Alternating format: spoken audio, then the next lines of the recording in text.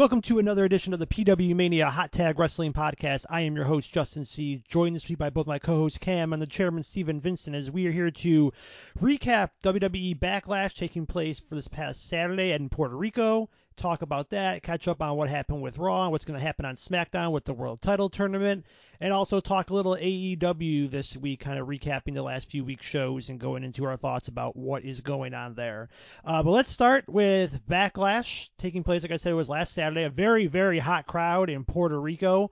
I mean, they were there from start to finish. You had, them cheering Io in the beginning and then booing Bianca. You had them going all out for Bad Bunny. I mean, just that whole show, they were just going crazy for everything. It's weird seeing the Bloodline being involved in, I guess, what you would call the cool-down match by having Bad Bunny, Damian Priest go on before them and had Cody and Brock go after, but the crowd was still into it for all of it. So it's one thing where if you have an amazing crowd like that, it can add to even an average or a lackluster show. But I thought the show overall itself was pretty good. The wrestling was good. Nothing was like over the top great, but I thought, Bad Bunny put on one of the best celebrity performances you'll see in a wrestling ring ever, maybe the best. You had Carlito appearances, you had Savio Vega appearances in that match. You had Brock Lesnar getting busted open hard way in his match with Cody, and Cody coming out on top, even though it looks like that feud is going to continue. So just before we get into like kind of the nuts and bolts of it, I'll ask you, Chairman, first. What were your thoughts on the show? I didn't see the show. I kind of decided to skip the show. I just felt nothing was really must see for me, and none of the titles changed hands as I expected. I mean, and Bad Bunny, I can't stand him. So, but I was praising him, of course, and the crowd was hot. I heard, and I mean, I guess the cool thing is seeing Carlito and Savio Vega take part in the show. I know Carlito's been involved in a couple things now in the last few years, and there's of course the fan base clamoring for him to make a epic return. And there's worse people you could bring back for a type of run, so why not? I'm all for it. But obviously I'm more intrigued to see what happens next with some of these stories. I know you bring up Bianca and Io, and the crowd was cheering for Io and booing Bianca, and that's kind of like a lot to talk about there. So I guess we break that match down. We'll talk more about that, but I guess the internet community is done with Bianca apparently. Yeah, either them, who knows? Just Puerto Rico. She wasn't on Raw, and obviously we're recording this before SmackDown, so we won't know what kind of reaction she gets on SmackDown as far as that goes. Cam, what about you? What were your thoughts just overall on the show? I mean, I thought it was a really good show. I mean, we talked about before that they built it up a lot more than they typically would a post-WrestleMania pay-per-view where it would just be a bunch of rematches and, no title changes, which happened on this show, but I thought the show was well put together. I mean, if it was in anywhere in the States as opposed to Puerto Rico, who knows what kind of crowd reaction we'd get. But, whenever you get the crowd super into almost every single match, it just kind of makes, the viewers at home get more into it. I mean, the wrestlers, obviously, I think were really into it. Overall, it was a really good show. I think that, I didn't watch the entire show live. I was watching the Lakers game and the Dodgers game at the same time, so I was like trying to triple task. So I ended up watching like the second half of the show later on the night. I thought Brock and Cody was well put together. I mean, overall, I thought it was a good show. I mean, I think it was Io Sky, even though we all know, especially on this podcast, we're kind of behind her. I think she deserves some sort of push on Raw and SmackDown. I think the Triple H is behind her, obviously, but at some point I would like to see her be the one that dethrones Bianca. I mean, I thought they almost were going to do it at the show, but obviously there's more story to tell with the damage control angle that's going on. But, I mean, overall, I'd say it was one of the better. I mean, I have to go back and look at the results and maybe try to force myself to watch a bunch of post-WrestleMania pay-per-views, but the only thing I can really think of that pops off my head is the Cena-Lesnar match they had, 10 years ago now. But I thought it was a really good show. Oh God, yeah, wasn't Backlash also the greatest match ever with Edge and Randy Orton? I feel like that was a thing too. Yeah, let me see. We're going back real quick. 2022 had the Bloodline against Drew McIntyre and RK Bro in the main event. Had Cody Seth Rollins opening the show last year. Ronda beating Charlotte in an I Quit match. Go back to 2021. That is Roman Reigns, Cesaro for the Universal Championship. 2022 had Cody Seth Rollins opening the show last year. Ronda beating Charlotte in an I Quit match. Go back to 2021. That is Roman Reigns, Cesaro for the Universal Championship. 2023 had Cody Seth Rollins opening the show last year. Ronda beating Charlotte in an I Quit match. Go back to 2021. That is Roman Reigns, Cesaro for Lashley, Braun, and Drew. Triple threat match for the WWE title. Rhea Ripley, Asuka, and Charlotte for the Raw Women's title. Ray and Dominic teaming together. And yeah, 2020 was the greatest wrestling match ever between Edge and Randy Orton that went. It doesn't even have a time next to it. It was still a pandemic era, nothing that great there. You probably have to go back a little bit ways to find a really good show. And like you said, let's go to Cody and Brock. I mean, it kind of ended like weirdly. That was actually the one match I was able to see live. I had to go back and watch the rest of it later. But I got home in time to watch that match. Brock gets busted open hard way. They didn't shy away from showing it. They didn't have somebody stop the match. I mean, I'm sure you can imagine, trying to stop Brock, trying to go up there and stopping the match with Brock Lesnar in the ring. That just ain't going to happen. I think I saw the report that it was planned hard way for him to get busted open like that. And, Brock probably knows what he's doing by this point in his career. And he has Cody in the Kimura, and Cody pins him down with the shoulders to the mat and gets the win and comes out. And I thought it was funny at the end, like the last shot you see is somebody throwing Brock Lesnar a towel and him just wiping his face and throwing it down. And then the next night on Raw, Brock Lesnar comes back out. He costs Cody his chance to win the World Championship, which I think is the smart thing because Cody winning the world title at this point wouldn't make any sense given where his story was going into WrestleMania. It would just kind of seem like a participation trophy award for Cody, where it's like, you didn't win the big one, but here's your runner-up prize, and it's his participation trophy. I'm not devaluing the world title when I say that. I just think as far as Cody's story goes, that's what you have to look at. And Brock telling Cody that he wants a fight, and they're going to fight in Saudi Arabia, so I don't know if that means it's going to be some kind of street fight, maybe a Hell in a Cell match, but it seems like it's going to be some kind of no DQ match where Brock tries to get his revenge on Cody. All he kept saying was he wants a fight with that very scary looking face with a cut above his head, a black eye, a zoomed in camera shot on Brock like that. Imagine that being the last thing you see before you go to sleep at night, kids. But Chairman, I'll ask you, what are your thoughts on the Cody Brock match and the story that's continuing going forward? I mean, the match, the right person won, at Backlash with Cody. I mean, Brock had the Kimura lock in, and then Cody did the old roll up Aru, and Brock bled for you. He bled for your sins. So, everyone's happy, I guess. Apparently Brock bleeds when he wants to bleed. He don't care what anybody says. I guess who's going to tell Brock no, honestly? Plus, he's a major draw. He's going to do what he wants. He doesn't, have a brand. He doesn't have to take a drug test, apparently. So Brock does what Brock wants. You pretty much knew kind of how Raw was structured with the 2 triple threat matches, which I thought was really weird for a tournament because, 2 triple threat matches. Because when I saw 12 participants, 6-minute show, I'm like, how are they going to do this? No one's going to get a bye. So then, you saw the first match, and then you saw the second match, and then it was, Cody, Finn, and Miz, or not Miz, or was it Miz? I don't know. I can't keep track anymore. So much going on. But, it's like, okay, Brock's probably going to screw Cody over if that's the route they want to go to keep the feud alive. And sure enough, that's exactly what happened. Personally, I would have had Brock come back at the main event and let Cody win the first match and then had Seth beat Cody thanks to Brock because, A, Seth finally gets one on Cody, even though it's kind of dirty. But it's at the end of the night, so it's kind of like a bit more of a wow factor versus the way they did things. But whatever. What's done is done. But, obviously we go to the next show, and whether or not Cody wins again or Brock wins, and then they have the rubber match at the Money in the Bank or wherever they choose to have it, SummerSlam, so be it. But the program's fine. It's working. Brock's out for revenge. He wants a real fight. So it's a good story because it keeps Cody out of the title scene for the moment too. We obviously don't think he needs to be winning this new title. Obviously the title he wants is in Roman's hands. So I think his next best route is to take care of Brock, put himself in the hat for Money in the Bank, and go try to slay Roman whenever that time comes. That would be the best route for Cody, in my opinion. Yeah, I thought about the idea of Cody and Seth, but I was like, there's no way they're giving that away on a Raw without any build-up, even though it probably would have been the best match, even though Seth and Finn was good as well.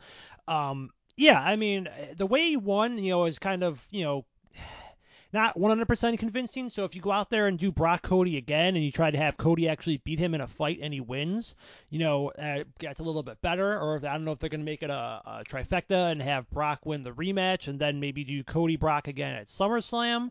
with Cody winning Money in the Bank in between, because as we know, you have to lose before going into Money in the Bank and winning it. So that leaves that possibility there. But it's been a good program. And like I said, the crowd's still fully into Cody, so that's good. So I'm looking forward to it continuing and seeing, as much as I liked happy-go-lucky Brock Lesnar, I think even like psycho farmer killer Brock Lesnar with the beard is just as good. And before I go over to you, Cam, real quick, I went back to 2018 as well for Backlash. This was the Daniel Bryan Big Cass match, and Roman Reigns beating Samoa Joe in the main event with no. This was when Brock was still champion, so there was no champ. Carmella beat Charlotte Flair. Yeah, so that's what you were looking at. Hey, and Kevin Owens and Sami Zayn were teaming together, but they lost to Braun Strowman and Bobby Lashley. So that's what you're looking at in 2018. Yikes. But your thoughts on Brock and Cody, Cam? I mean, I thought the match was put together super well. I mean, I think both guys looked very, very good. Like Cody gets like the quote, like cheap win, even though it's not a cheap win, like the roll up that Brock didn't expect to happen. I thought the beginning was great. Like if only AJ Styles and Daniel Bryan and Finn Balor and all these like really great wrestlers that have got to have their really good singles matches with Brock Lesnar years ago. If only they would have thought to beat the shit out of Brock Lesnar with the chair and with the stairs before the bell rings, because anything that happens before the bell rings is totally illegal. So everyone keep that in mind going forward. But yeah, I thought the match was great. I mean, I thought when we talked about it last week and we talked about other Seth where Cody was going to, be the new champion.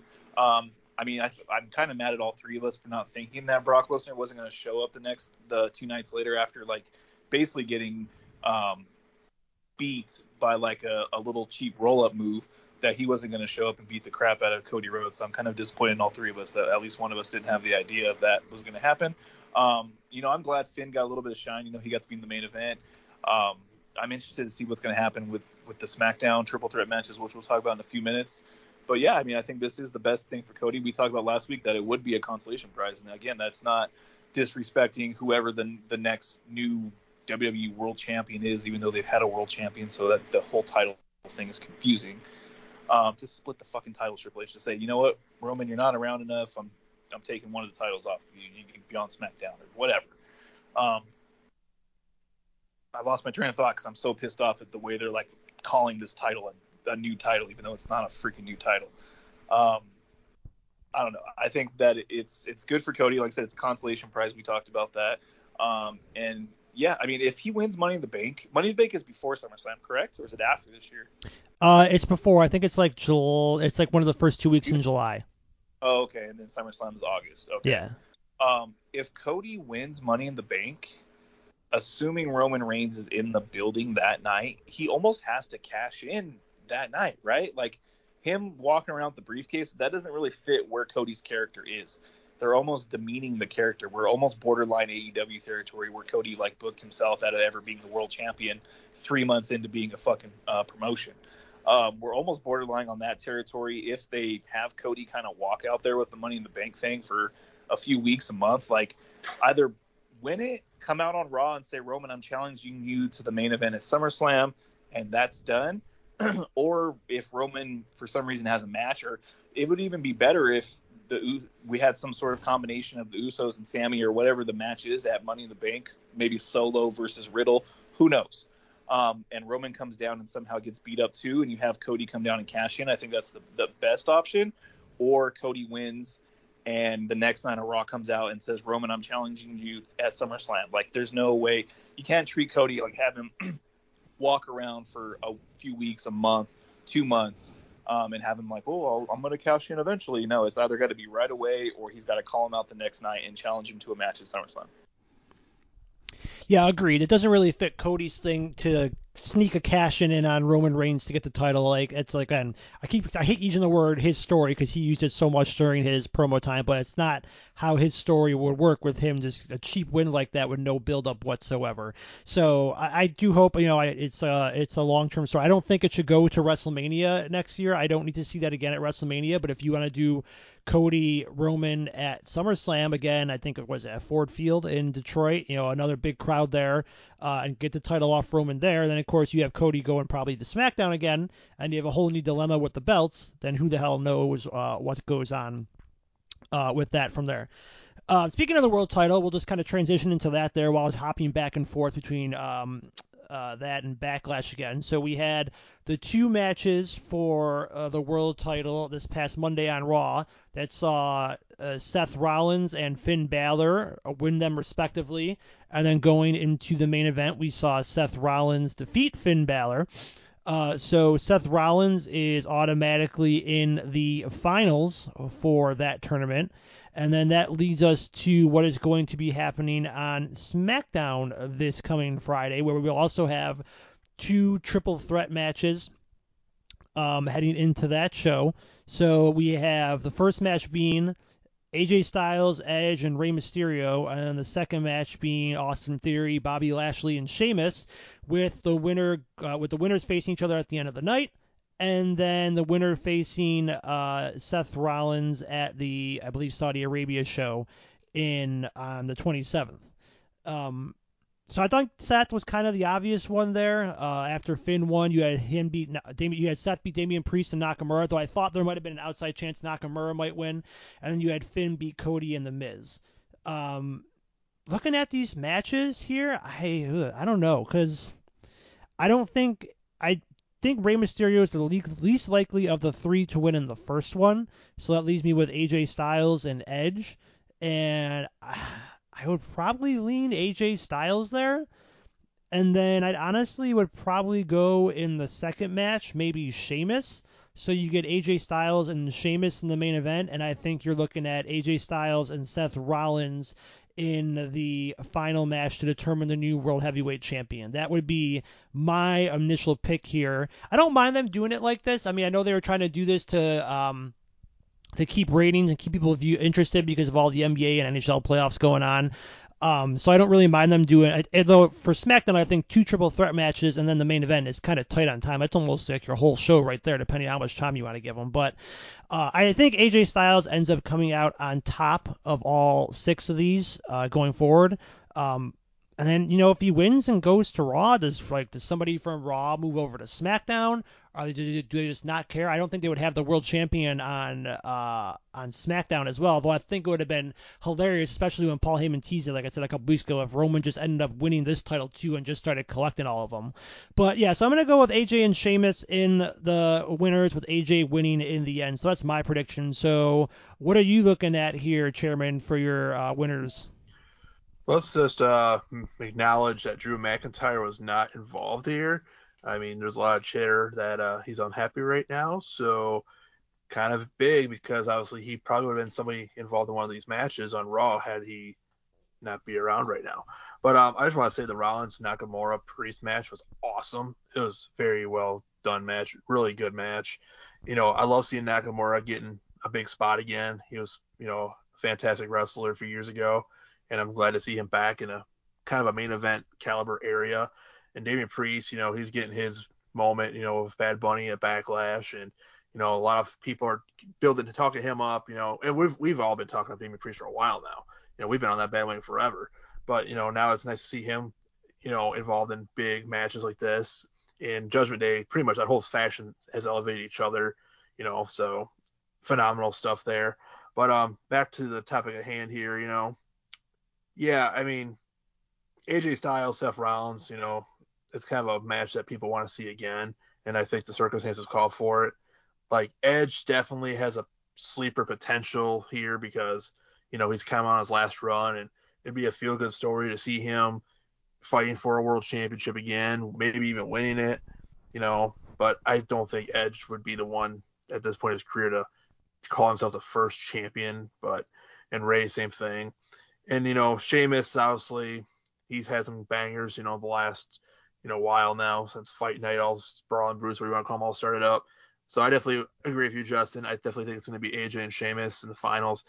And you're right. I mean, with a 2-hour window here, I mean, they're probably almost going to have to delay it a week for the final match, which is kind of weird. Like why Raw had Seth and Finn go at it this week. Like you guys could have kind of prolonged this thing a bit now, because now it's like, oh, Seth's won it already. Now we just got how many weeks until the event. So it's kind of weird how they did that. But it's kind of cool to see Seth and Finn, despite not having Cody, because Seth and Finn obviously wrestled at SummerSlam 2016 for the Universal Championship. So it's kind of cool to see those two fighting in a big match again for the right to call themselves the first world heavyweight champion, or if this belt started a new lineage. But this is exciting stuff, like you said, with a lot of other stuff going on with basketball and hockey playoffs and spring, summer stuff going on. This is definitely put some new life into things, especially with Roman playing bitch and hiding again like he always does. Yeah, Roman is scheduled to appear on SmackDown this Friday for the first time since Mania, so who knows what that'll bring. There's been dissension in the bloodline with the Usos and Solo Sikoa, and Solo almost attacking Jay at Backlash, so who knows what that'll end up bringing. But Cam, who you going with here on the SmackDown side of things for the world title? Yeah, I mean, I agree with Chairman. That was going to be the first thing I said. I said they have the 2 triple threat matches, and then your main event of Raw next week is Seth versus Finn Balor. That's really easy. It's kind of weird that they did that. Same thing with SmackDown. Have the matches, then the main event of SmackDown next week is that. Makes no sense to me. It's kind of weird. I mean, process of elimination, Ray's, obviously it's a triple threat, so there's outside disqualification or outside interference. There is no disqualification.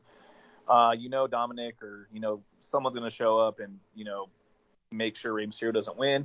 I'm actually going to go Edge here, though. I mean, I love AJ Styles, and, I mean, Triple H has been pushing, some people back up the card. Nakamura's been coming back up the card. Seth Rollins, I think, is our future first-time WWE World Heavyweight Champion. There's guys that are getting pushes that have been deserving them for a while.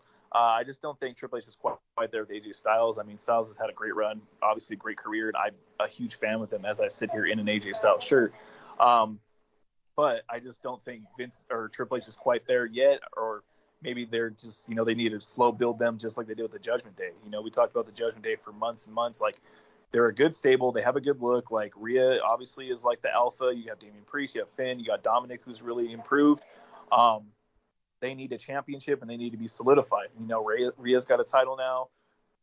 Damian Priest has been had a match with Bad Bunny. He's involved with major storylines. So there is a lot to look forward with the Judgment Day. But with the match, I think Edge wins that match. And I think the second match kind of tough. I'm going to go Bobby Lashley. And I think Edge beats Bobby Lashley. And one of your co-main events in the Saudi Blood Money show is Edge versus Seth Rollins for the world title. And I think Seth Rollins is going to win it.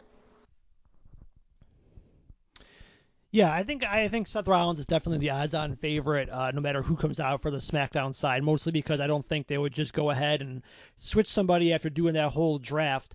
Chairman, you brought up Drew McIntyre here, and I'm talking about he was a main draft pick of Raw. I believe he was picked in if not one of the first or the second set of picks on the show he was drafted on. But I think he might still be out of dealing with some injuries. But yeah, his contract's reportedly up at the end of the year. There's been talk that he's not happy. There's been talk that they're far apart on money. So I don't know if Drew McIntyre is necessarily a guy you look at and just fits in AEW. I mean, that's assuming you just say he automatically goes there. But I kind of think they're holding off on him to maybe bring him back after the world title tournament and have him be a major heel. Because I think the Raw side of things definitely needs another single heel star that's just not Judgment Day on their own. And I think Drew McIntyre has kind of gone stale almost as a face. I mean, we were on the Drew McIntyre train even before he won the Royal Rumble. We were calling for it. We were on it when he won the title. He kind of got screwed over when COVID hit and not being able to, defend the title in front of any fans when he was champion, unfortunately.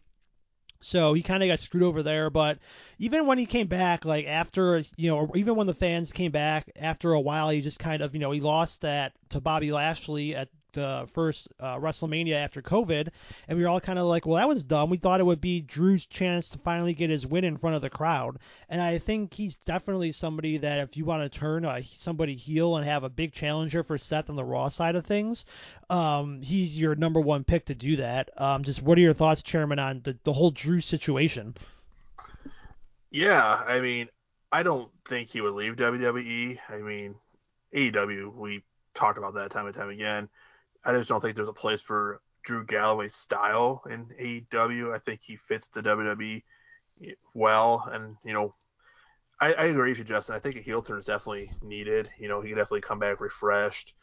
I think he's accomplished all he has as a babyface, and he kind of even got a little corny there with the whole countdown thing in the corner and the sword, and it just got really weird. And Drew does some good stuff as a heel. We've seen it before. He can definitely do it again.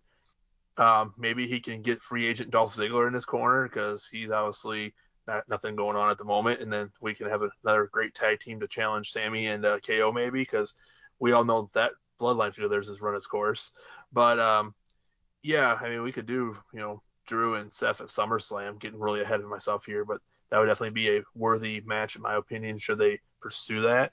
But again, we don't know if the contract talks are stalling things, or if there's an injury, or if there's a plan in place for Drew. But for up to me, that would definitely be the way to go. Yeah, what about you, Cam? What are your thoughts on the Drew McIntyre situation?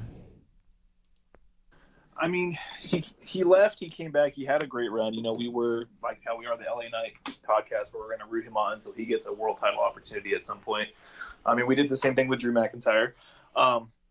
I mean, I don't think his style necessarily fits AEW's, but I feel like he's kind of run his course in the WWE at this point. I feel like, I mean, obviously he could stay and have a career, but I feel like if he wants to achieve main event success again at any point, I mean, he could look to AEW, but we have a track record of WWE guys and even new signees in the last couple of years come in and don't really, get pushed very well, and of not being on TV for 6 months or wrestling on YouTube. So, I mean, it's one of those weird situations where I could see him leave, and I could see him, maybe do the Sasha Banks thing, maybe, and kind of go work New Japan, maybe show up on Impact, maybe show up for AEW a little bit, kind of just be a free agent. And, I mean, when talks with money, I think things are going to get not necessarily tight with the merger, because you do have, UFC guys and all that stuff, even though I've heard UFC guys don't really get paid outside of the top big names. So we'll see what kind of contracts these guys start handing out, under the new ownership regime. But I think Drew he's a good player, but if at some point, I mean, I think he kind of has run his course a little bit. So if he is okay with not really being pushed for a little bit and maybe going the Sheamus route and kind of just hanging out in the lower mid card for a year or two and then kind of reestablishing himself, then I think that's always on the table as well. Yeah, I'm with you. I don't think Drew's an AEW guy, but like you said, he kind of went through his run there when he went to Impact, reinvented himself. I'm sure he can go work some stuff in the UK. I don't really know what the UK indie scene is like or their whole situation is like over there. I'm sure he could go back when over there. Hell, he could probably go back and work for Impact, or like you said, even like a New Japan run for him. I don't think would be out of the question. I think he actually might fit in really well over there, given the strong style stuff they have going on. So yeah, it'll be interesting to see. Who knows? Everybody wants to talk about the MJF bidding war of 2024. We might have the Drew McIntyre bidding war of 2024 over here as well. Last thing I want to talk about before we switch up to AEW is just looking at the women's division in the WWE. And man, when I was watching first of all, when I was watching the Rhea Dana Brooke match on Raw, I was like, oh, Dana Brooke's still around and she still hasn't improved in the 20 years she's been in WWE. Okay.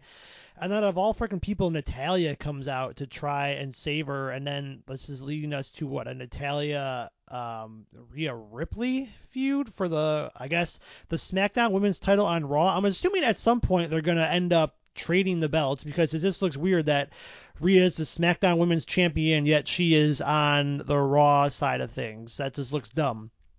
And we don't know what's going on with Bianca Belair. Obviously, like I said, we're recording this before SmackDown, so we don't know who a next challenger could be. Damage Control is over on SmackDown, so you could be looking at something where maybe that continues. Like you said, Io Sky had her probably best main roster match since coming up to the main roster. So maybe that'll continue. I don't know. I think it was Chairman who said earlier. It's like, is Bianca's course as a face kind of running its course? I mean, she's running through pretty much everybody. I mean, I remember when she pretty much single-handedly went through Damage Control. Yeah, it's just like, I don't know what's left for her on SmackDown or who she could possibly challenge for the title. I mean, Charlotte Flair is always lurking in the wings, and they haven't done a Charlotte-Bianca match yet, so that's a possibility. But there's that, and then we had Becky come back and attack Trish, who I thought's been doing some pretty good heel work on her side. I mean, she was always a good talker, and I always liked her work as a heel. So She's over there too, and it looks like her and Becky are probably going to fight at the Saudi Arabia show. So there's some stuff going on. We've got Chelsea and Sonya, I think, fighting Liv and Raquel for the winner of.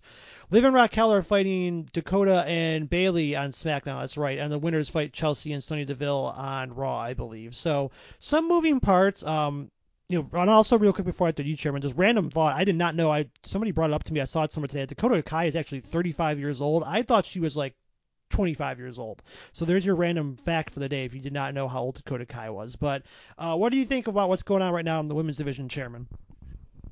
Yeah, Dakota, I seen that like once upon a time ago, like when she was like 33. I was like, oh dang. Anyways, good for her. She's still killing it. But yeah, we definitely need some shakeup in the women's division for sure. Becky and Trish is definitely a program that I'm invested in. I just wonder if they're gonna drag it to SummerSlam or if they're gonna pull the trigger sooner. I guess will remains to be seen. Yeah, it's like I said before, Bianca is like I think we're entering John Cena like territory here, where he's everyone loves the person for a while, and then they are dominant for so long, and then the crowd will start to turn, and that's kind of what we're seeing here. She really doesn't have a strong adversary right now. It's like she kind of just does the match, big comeback, big win, and I don't know. People want change. It's just the way it is these days. I mean, we beat the horse down that we want to see Bianca and Rhea fight one-on-one, but again, I think we're going to have to wait about a year for that. But, they moved her to SmackDown, and there's really no one there because I feel like Damage Control and Asuka, pretty much the people that Bianca's been facing, it's all over there. So I was like, how are we going to switch this up? I guess it remains to be seen. I mean, then Natalia, the steal of the draft, mind you, when everybody at USA was jumping for joy and flipping tables and cups, and they were super excited to see Natalia. That was the steal of the draft again. But yeah, I mean, it's a Rhea enhancement thing at this point. To extend her title reign, whatever. I'll be more curious to see what Rhea's plans are for Money in the Bank and SummerSlam. I'll be curious to see which female wins Money in the Bank this year because I honestly have no idea. As long as it's not Zoe Stark, why they called her up, I have no idea. But then I seen one of my favorite NXT girls, Gigi Dolan, is down and wants to go back to PK, Priscilla Kelly. So I'm like, no, don't leave. I love you. You're one of my favorites. But that's my take on the old women's world right now. Yeah, Mandy, poor Man, not poor Mandy, but Mandy leaving really screwed up Toxic Attraction because I don't think there were ever any plans to break them up, and that kind of screwed things over, and they broke up Gigi and JC Jane, and that pretty much just turned everything downhill for them. I think Mandy leaving was just something they weren't prepared for. I'm interested to see when they pull the trigger on a Rhea Becky match. They've teased it a couple times, like with just them staring each other down. So I think that's a big match. You can maybe do that at SummerSlam if they don't stretch out Becky and Trish that long, and maybe Natty's just a placeholder for that. But I think Rhea Becky is your next big Rhea match, and it's just a matter of when they want to pull the trigger on it. What are your thoughts on the women's division, Cam? Yeah, I mean, at some point we have to get Rhea Becky, right? Like at some point, I think Rhea has to go through her, probably Bailey at some point, Charlotte Flair again at some point, maybe in Ronda Rousey, who knows? But she needs to get those big wins because I feel like she's going to have a lengthy title reign. I feel like it's going to be close to a year, maybe even like a year. Who knows? I feel like she deserves it, kind of earned it. And right now, like you guys were talking about, like there's not a whole bunch going on outside of like the few big names, but we have Becky and Trish Stratus going on, which I think has been pretty good. I mean, I think Trish has done the heel portion of this like really well, especially on Monday Night Raw when she was talking crap to the fans and saying she wasn't there and Becky shows up, I think it was well done, but they've been relying on Trish for a little bit. They had Lita come in, so I mean, they haven't really had to do that with the women's division as opposed to the men's division over the years. So that's kind of a sign that they don't really believe in maybe any of the NXT call-ups or, the women's division is getting older and they're getting a little stale. But yeah, at some point, I mean, Trish and Becky can have a good match. And I think at some point, maybe are they going to stretch that to SummerSlam? I feel like they can't go that long. There's no way they're going to not have a match with each other for 4 more months or 3 more months, however long it is. We'll see. But I think at some point, I mean, I assume they're going to have it soon, and then maybe at SummerSlam you get Rhea and Becky, because you do need like a big women's match, and I don't think they can hold out Trish and Becky for 3 more months. Yeah, I'm guessing since they let the women wrestle on these shows now, they'll probably be at the Saudi show at the end of the month. That's when they'll probably do it. I mean, I don't unless they hold it off till Money in the Bank in July and have Trish wrestle in London. Who knows? But yeah, there's no way they can hold that off for SummerSlam and even have a couple matches like then blow it off at SummerSlam. This is way too long for a feud like that to be going on. All right, so that wraps up our WWE portion. We haven't really talked about AEW in the last couple weeks. So, of course, the big thing we kind of touched on it when it was rumored is that the new Saturday show is coming, and it seems like they're trying to plant the seeds for that. Last night on Dynamite, where you had, obviously CM Punk is rumored to be the centerpiece of the whole thing, and then you had Miro go into Tony Khan's office, and then you had Thunder Rosa going to Tony Khan's office, and then Tony coming out and saying they have so many people that want to fight. He's got another major announcement next week, and I'm guessing that's going to be that his announcement will be the official debut of the Saturday show. But my thing is with this is that you've already got CM Punk over there. You've already got like Thunder Rosa going over there, maybe Miro going over there. People who aren't obviously Thunder Rosa apparently has heat with some of the women and specifically Britt Baker. CM Punk, of course, has heat with the Elite and Kenny Omega, obviously, and the Young Bucks. And it's like, is the Saturday show going to be the show of the outcasts who just aren't favorites of the people who are running the company? I mean, hey guys, CM Punk was a more of a ratings draw than you guys have been, and it's evident by the ratings going down since Punk has been gone. And it's like, I don't know, I said it before, it's like everybody needs to man up and work together. Like, if you're gonna make the show, the Saturday show, the show of the AEW outcasts, who, AEW fans are all like, oh fuck CM Punk, we love the Elite, when it's been proven time and time again that Punk is way more of a draw. And it's like the same fans that praise Thunder Rosa in her, build up to the title win and then shit on her after she won the title. It's like, I would almost feel like I'd want to be rooting for the Saturday show at that point, because if they're sending guys over there that the Kenny and the Bucks don't want to work with, it's like, okay, well then if those guys don't want to be adults, I want to go out there and see them succeed and have a good show. And there's rumors that Punk wants his first match and feud to be with Samoa Joe, which I would obviously be 100% fine with. Obviously there's history there in Ring of Honor. I think him and Joe will just have a no nonsense good fight, but it was rumored that Jericho might be one of his first opponents, but I guess Punk wants it to be Joe. And then, of course, it's funny seeing people, it should be whoever Tony Khan tells him to feud with and have a match with. And then I'm like, okay, try saying that. I'm sure you'd be saying the same thing if it was the Elite and the Bucks doing it, or the Bucks and Kenny doing it as well. But I'll start with you, Cam, on this side of things on AEW. Let's just assume that's the thoughts on the Saturday show, that it's going to be like a Punk, Miro, Thunder Rosa show. Just what are your thoughts? I mean, if it is like the quote-unquote outcast show and they don't have Darby and their other main guys show up on Saturdays to draw a rating, like that they're creating an unnecessary divide. Like, I don't think Tony Khan's that stupid. I mean, we can make fun of the way he books some stuff here and there, but I don't think he's a dumb enough businessman to basically create his own void in the company where you guys we're going to move all these guys to these other show and they're never going to coexist and they're not going to wrestle on the pay-per-views. Are they going to have their own fucking pay-per-view? Or they're going to be like Ring of Honor B, type of thing. Who knows? I mean, if they announce this show next week, let's say, Tony, that's the thing. I mean, we're all assuming that Tony Khan's going to come out next week. Hey, we're doing a show on Saturday now. It's hopefully 2 hours. It's probably only going to be an hour, which is kind of dumb. Why don't you just make Rampage 2 hours and not have 3 shows? It doesn't make any sense to me. If Punk's not there, that's kind of dumb, right? That if they're like, yeah, and CM Punk's going to be CM Punk's return. And it's really these guys really can't get in a room and say hey, we're bad. Let's have a good ass show at All Out. Is CM Punk allowed to be at All Out if he comes back in June? Is Samoa Joe going to be booked at All Out? Who knows? Or All In, excuse me. I don't know. I think it's kind of silly if it's just guys that aren't really on the card. I'm glad Miro's finally showed up. I was watching AEW last night on DVR and I was like, holy shit, is that Miro? And I was like, damn, Tony Khan really is on drugs, huh? He just completely forgot that Miro was paying this guy a good amount of money to hang out or never even come to the shows.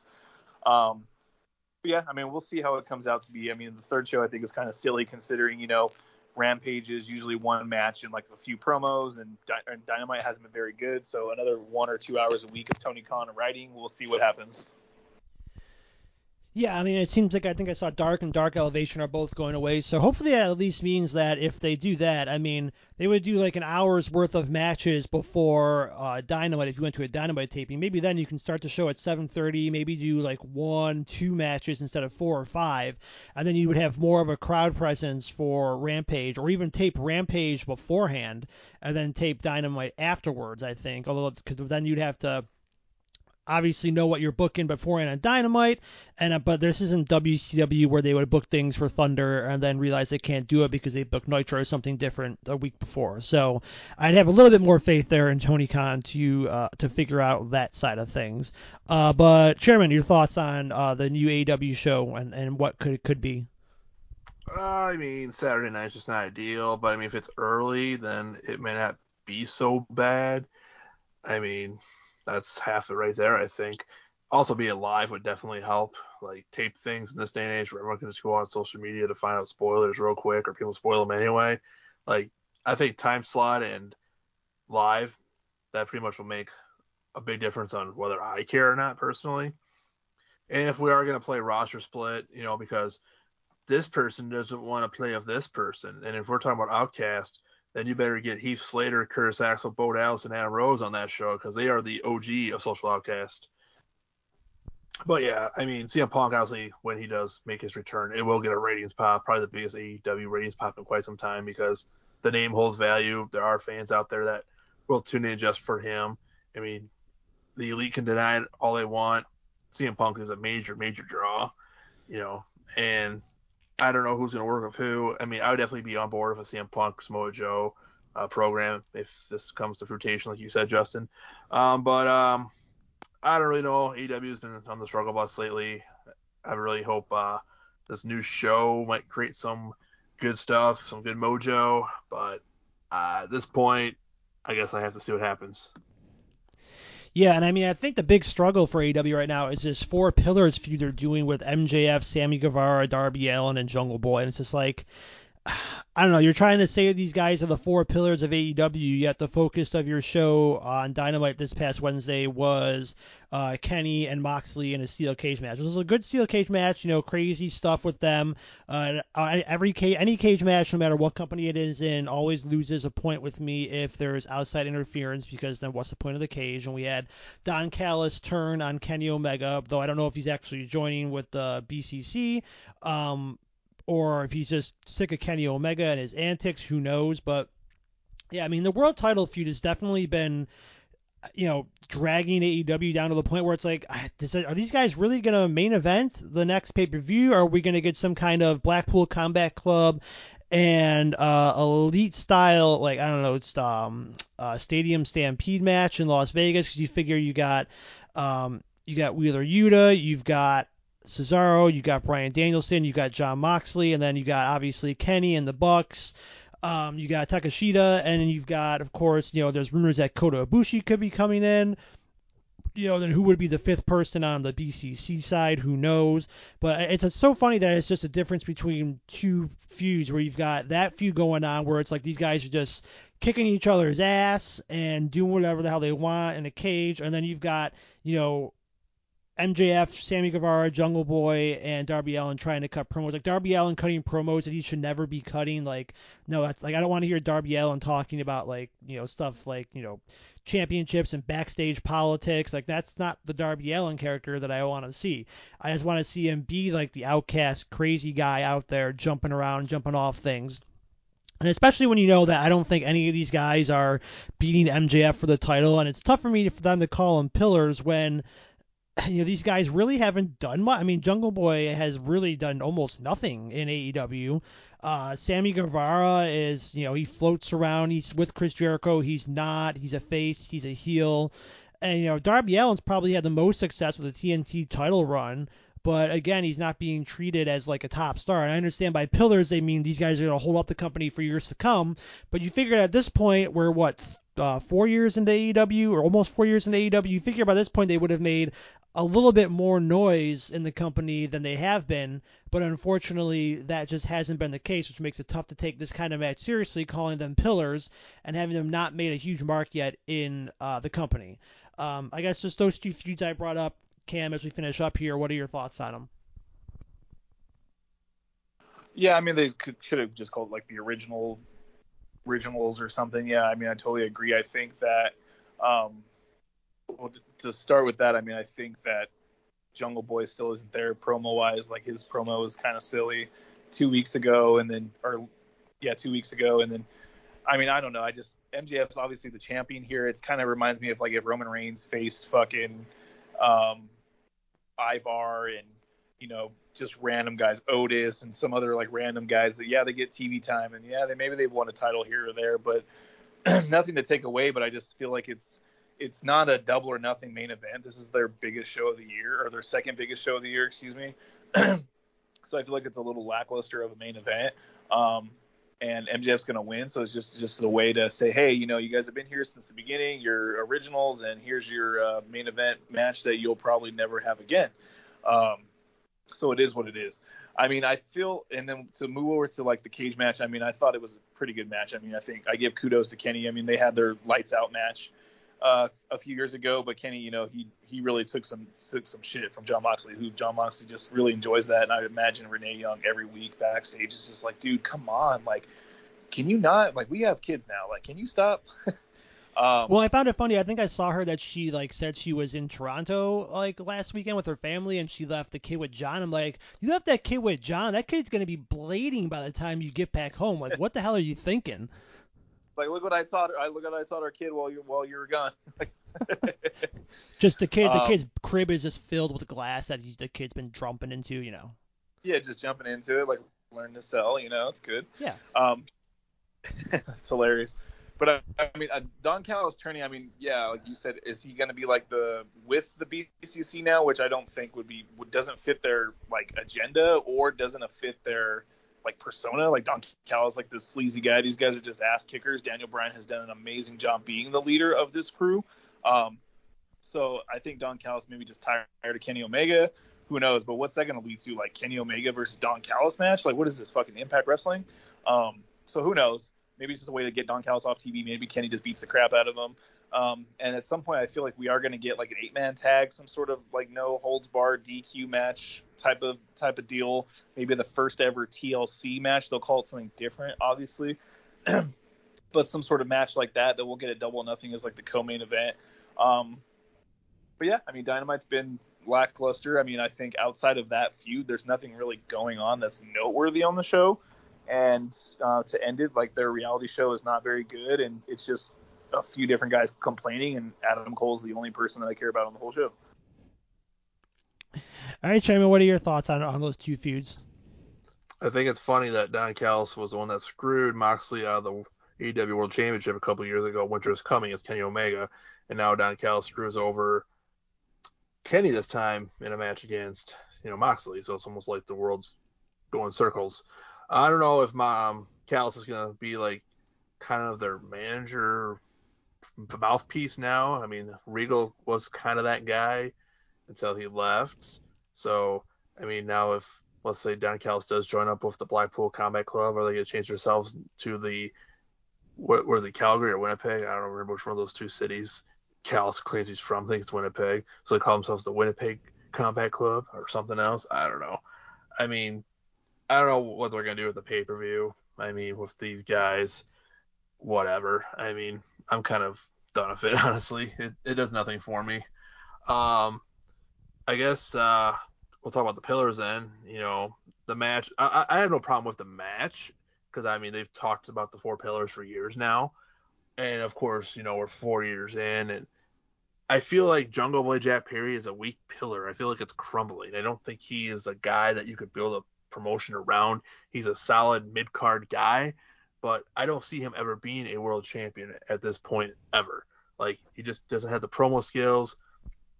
His most successful stuff was his tag team and a good feud of Christian Cage, who's a very very long tenured guy. Christian is, he's put a lot of guys over the years. So, but I feel like MJF is MJF. We've talked time and time about him. There's no need to go down that road. Hence, that is why he's the champion right now. And of course, Sammy and Darby, they're solid. I think there is definitely some long-term potential with both those guys. Sammy's a sleazeball, but he is a phenomenal wrestler. He has all the tools. Same with Darby. Darby has the no nonsense, doesn't give a damn, puts his body on the line. He's got a unique gimmick. He's got Sting in his corner. So, I mean, Sammy and Darby, I could see being world champion down the road, but Jungle Boy, unfortunately, bud, I don't see you being there. I just better not see Sammy Guevara on Dynamite next week, because when Chris Jericho got served those papers last night from Roderick Strong banning the entire Jericho Appreciation Society from the arena, last time I checked, Sammy Guevara is in that faction, even though he hasn't been kind of with them during this Adam Cole saga. So he better not be on TV next week, or I'm calling bullshit on Tony Khan, his terrible writing. Yeah, Jack Tunney would never put up with any of that kind of shit. He would make sure they were all banned from ringside. I think so. So that is our show for this week. We caught up on everything in the world of pro wrestling, and we will be back with you guys next week. So for my co-host Cam and the chairman Steven Vincent, I'm Justin C. signing off, and we will talk to you then.